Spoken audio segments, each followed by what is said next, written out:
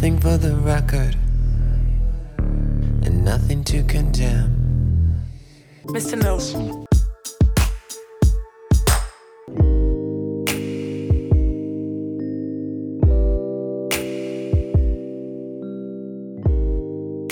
Hello, welcome to British Track by Track. I'm your host Dan, and today we're going to be talking about Hard Rock Lover, and that is all one word from Hit and Run Phase 1.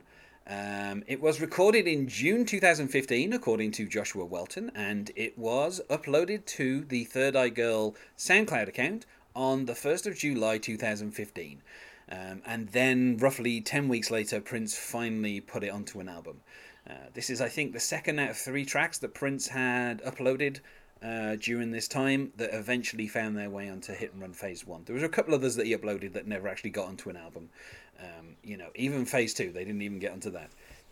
On the track, it is just Prince and Joshua Welton, and the track is 3 minutes 52, as it was originally uploaded. I think on Hit and Run Phase 1, it turns out to be about 3 minutes 42. I think it's about 10 seconds shorter, just due to the way that the CDs were mastered. And joining me to talk about today is Gina Radcliffe. Hello, Gina. Hello. So I remember Prince tweeting this out from the Third Eye Girl Twitter account. Just basically letting people know that there was a song out there for people to listen to, and then going to SoundCloud and listening to it. And in my head thinking, did Prince have to do what everybody else has to do when they upload stuff to SoundCloud? Did he have to say it was, put all the kind of like information in for it so it can be uploaded properly? Or did he get someone else in Paisley Park to do it? I don't know. Maybe he got Joshua Welton to do it, since that was his kind of collaborator on this track. So I mean, I don't know. I don't want to tip my hat too early, but I really love this song. I remember listening to it like probably a couple of dozen times on SoundCloud. I think I even had the link on my phone at the time, so I could literally just go straight to SoundCloud, and I had it bookmarked, and I could just listen to it wherever I was. And I don't know. I just love it because, in the production of it, Prince described that he'd said to Joshua Welton he wanted something that was like a roller coaster.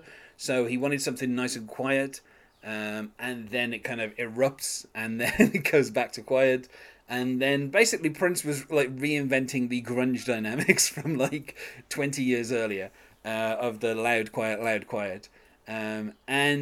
Basically as soon as Hard Rock Lover was done, as soon as they finished recording it, Joshua Welton said about an hour after they'd done it, it was up on SoundCloud and out there. And I feel like after like 20-something or 30-something years, that was basically what Prince always wanted to do, was record music and get it out there as quickly as possible. And, this is kind of like, maybe the kind of the quickest that he'd ever done that. It is, as the title describes, it is like a hard rock song. Like, this is about as rocky as Prince has been in, quite a while. And I don't know, I just really love this song. I love the kind of, the quietness at the beginning, the kind of just the wash of, of kind of like synthesizers, or whatever that noise is that's at the very beginning. And then, just like kind of the way that Prince has treated his voice, so that, there's kind of little echoes as he's singing certain lines. And then just when he sings the word scream, and he literally does like a little wail on his guitar. And I don't know, I just love everything about this song. Yeah, I mean, he shreds his voice on those on the scream parts. It's pretty impressive. And as well, like, it's, I don't know, this kind of like the quiet kind of opening with the, there's nothing for the record and nothing to condemn. It's in between this Waking Life and REM. And then kind of we get into the, the meat of it, which is, you walked into the party and dared me to live up to her dreams. We better to get it started. Turn my guitar up so we can make this woman scream. And I can't do the scream like he does. I don't think anybody could. I think you would like burst several blood vessels in your eyes if anybody tried that. Yeah, and I just love kind of like the little trill on the guitar just as he says scream. And he reiterates, so I can make this woman scream, and you kind of get the guitar, and we get this kind of, as it gets really loud with the guitar, then immediately we get the kind of wash of synthesizer again, and it goes quiet. And I like the kind of echo that Prince is saying, it's time to check your cell phone, Red Bull and Patron. Ain't no rapper trying to be a singer, gonna make a moan. And I like that, I don't know. It's been like about 30 years since Prince took a shot at rappers, but I like that he's this kind of rapper trying to be a singer is still something that he occasionally will throw a little dig out there. And the kind of irony that SoundCloud obviously is now known as like, I don't know, a genre of rapper is like SoundCloud rappers. All of them with Lil in the front of their name, and all of them with way too many face tattoos. And so, I don't know, I find it funny that Prince is using SoundCloud to take a shot at rappers when, that will effectively become, a place where a lot of rappers get their start. And, we get this, I don't know, like a kind of a wah effect as he sings Sade and Babyface. R&B ain't got no place, better put some hard rock on, and you better cover your ears, because you're about to hear a woman just scream. And I don't know. I like that he's concerned for our hearing. That's thoughtful. He's gonna. Yeah. I totally picture going to a Prince concert and they hand out little purple earplugs that have his have his logo on them. That just seems like an extra step that he would take. Yeah, it's like, I mean, as it gets to Hard Rock Lover, put these in because, you're about to hear a woman just scream. And instead of saying, so I can make this woman scream as he did the first time round, he just literally says the word scream again as he has this kind of guitar solo going on. And then we kind of get to the bridge where Prince is singing. She said, "If I don't ever get to kiss you, I'm really going to make a scene." I said, "Damn, you just want me to be another ripping your jeans." And I love when he goes, "That's when I ordered," and he kind of does this little kind of, I don't know how to describe it, like a little roll on the guitar as he says strawberries, chocolate, and whipped cream. My guitar turned up, and this woman just, and of course I can't do it the same way he does, screamed, screamed, screamed, screamed, screamed. And when he gets to the final kind of like scream, that's where we get the kind of the main like the main kind of riff. Which is that kind of like wow, that kind of that comes after he's done the last screamed, and then he kind of goes into this kind of what eventually becomes like the the refrain for the rest of the song, which is like, she likes to party hard, she's a hard rock lover, and he kind of treats his voice so hard rock lover is kind of a little harder to make out. And we just then get this repetition of party hard, she's a hard rock lover now, and it kind of just keeps building between those two things, and he kind of slows his voice down as well when he sings party hard, and then has she's a hard rock lover kind of through like a vocoder effect, and it just kind of keeps going back and forth between those until we get to the end of the song, where on the original, which was on on SoundCloud, it kind of just faded out a little bit at the end. But on the album version, it kind of runs into the next song on the album, and in the same way that the previous song kind of just cuts into the beginning of this song. But yeah, I don't know. I love this song, just for everything that Prince is doing on it. Yeah, it's an occasionally silly but mostly really really entertaining song. And it is a little weird to hear a man in his 50s talking about how someone liking to party hard, but on the other hand, he was sort of ageless at that point, and could get away with that more than a lot of his contemporaries could have. Yeah, and obviously, I think that it's a little bit telling that obviously like Prince is talking about partying hard. And within, I don't know, what was it, like less than a year later, he passed away, and so it's like, I don't know, it makes you think how much of that kind of like partying hard, was kind of, I don't know, kind of factored into kind of the painkillers and stuff that he was kind of reliant on towards the end of his life. That's just something that kind of comes into your mind a little bit, but I don't know. I love this song. 5 out of 5 from me. I listened to it, like I said, dozens of times when it was on SoundCloud. And then once I got the album, this is probably my favorite track on this album. And I just love Prince singing the words hard rock lover over and over again, because there is I guess, I mean, I don't know, you could take it as something else being hard, and that's why he's a hard rock lover. But I don't know. At the same time, the fact that the track is like clearly a rock song. Yeah, I don't think he's trying for too many metaphors here. I think he actually is talking about that she really enjoys rock music. Yeah, but I like as well how in his later years, Prince did kind of ease up a little bit on the on how kind of how kind of locked down he'd become after his conversion.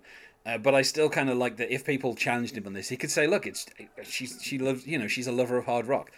I'm not trying to say anything else, but I guess we all kind of know what he's talking about.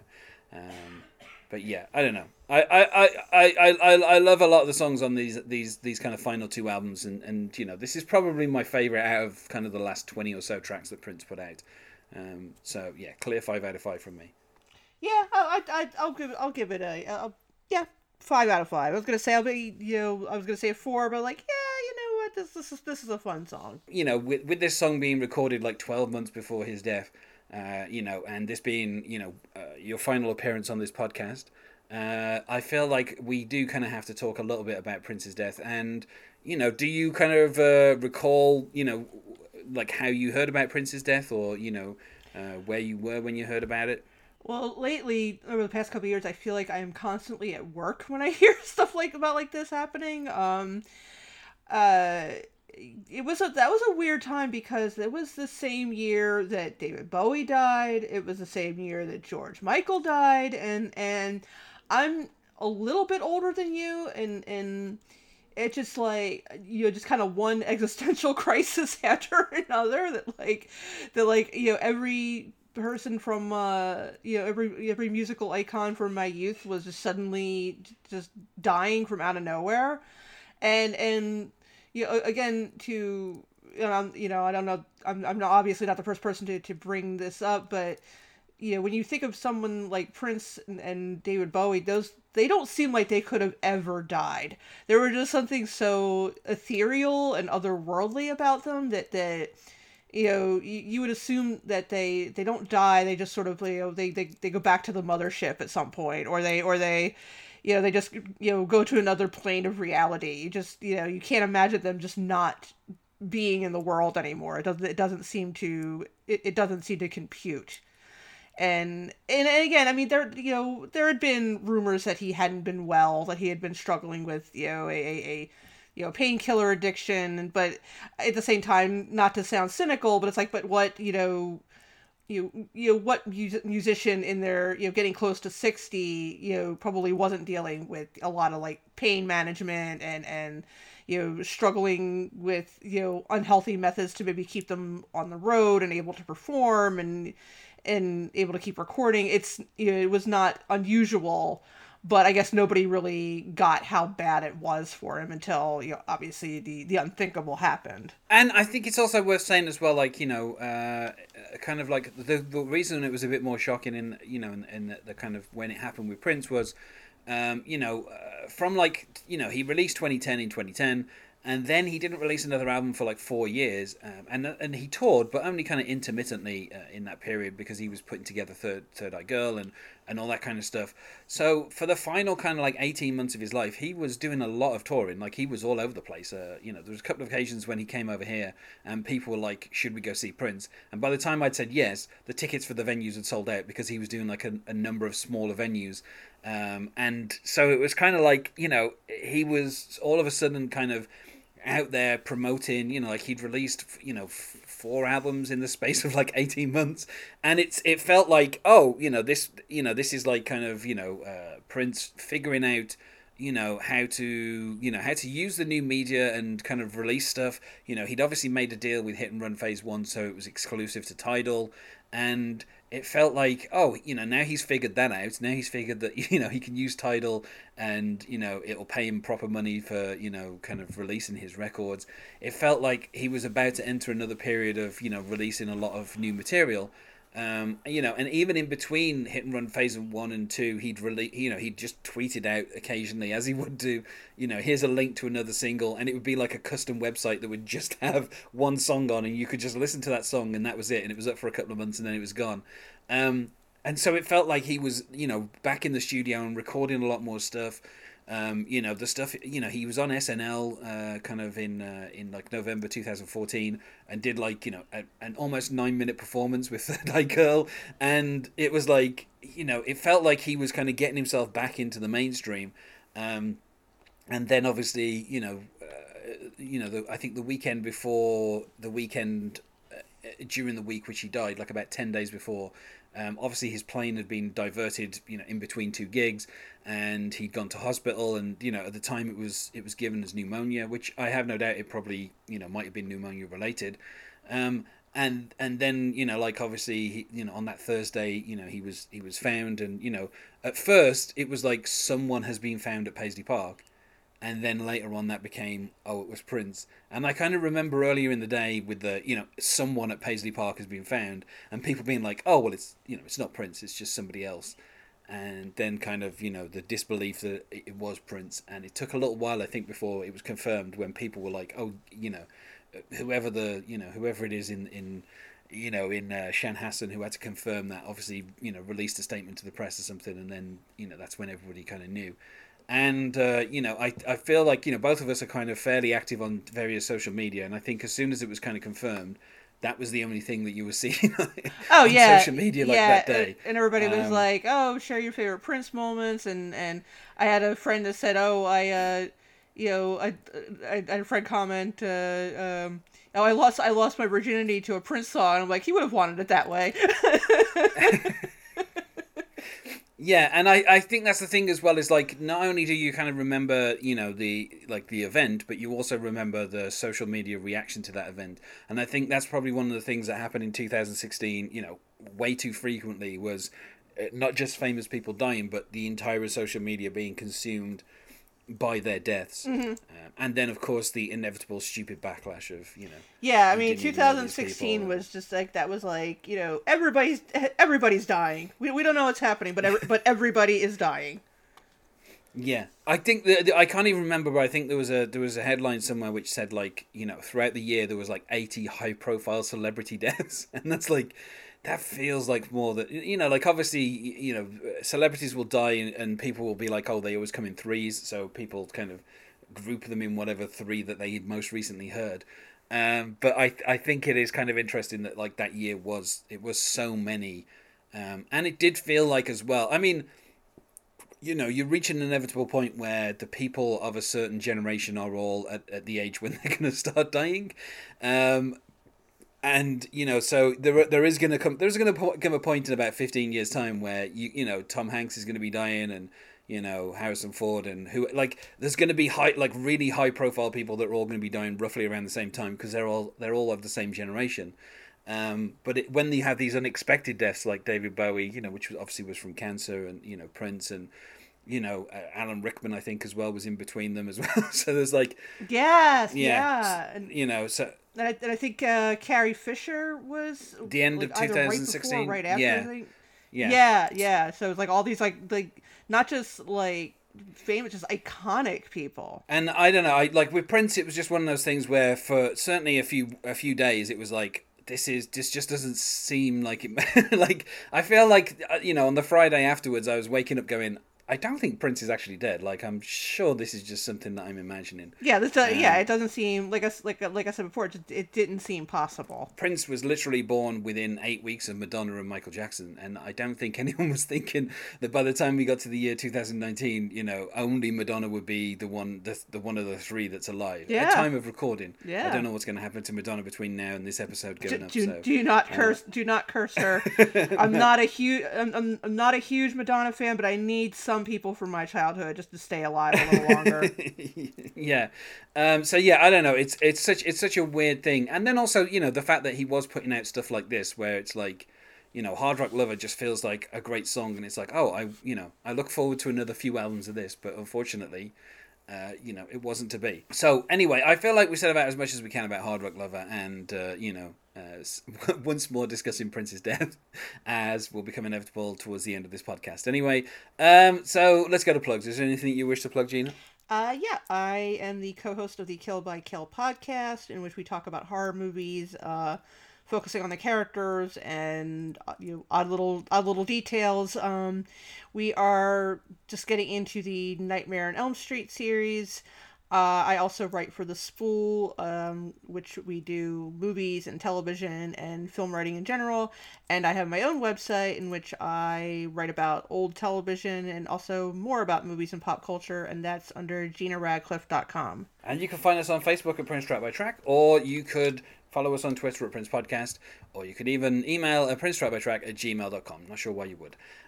Thanks once more for being my guest here, Gina. Oh, thank you. It's been a lot of fun. And otherwise, goodbye. It's June.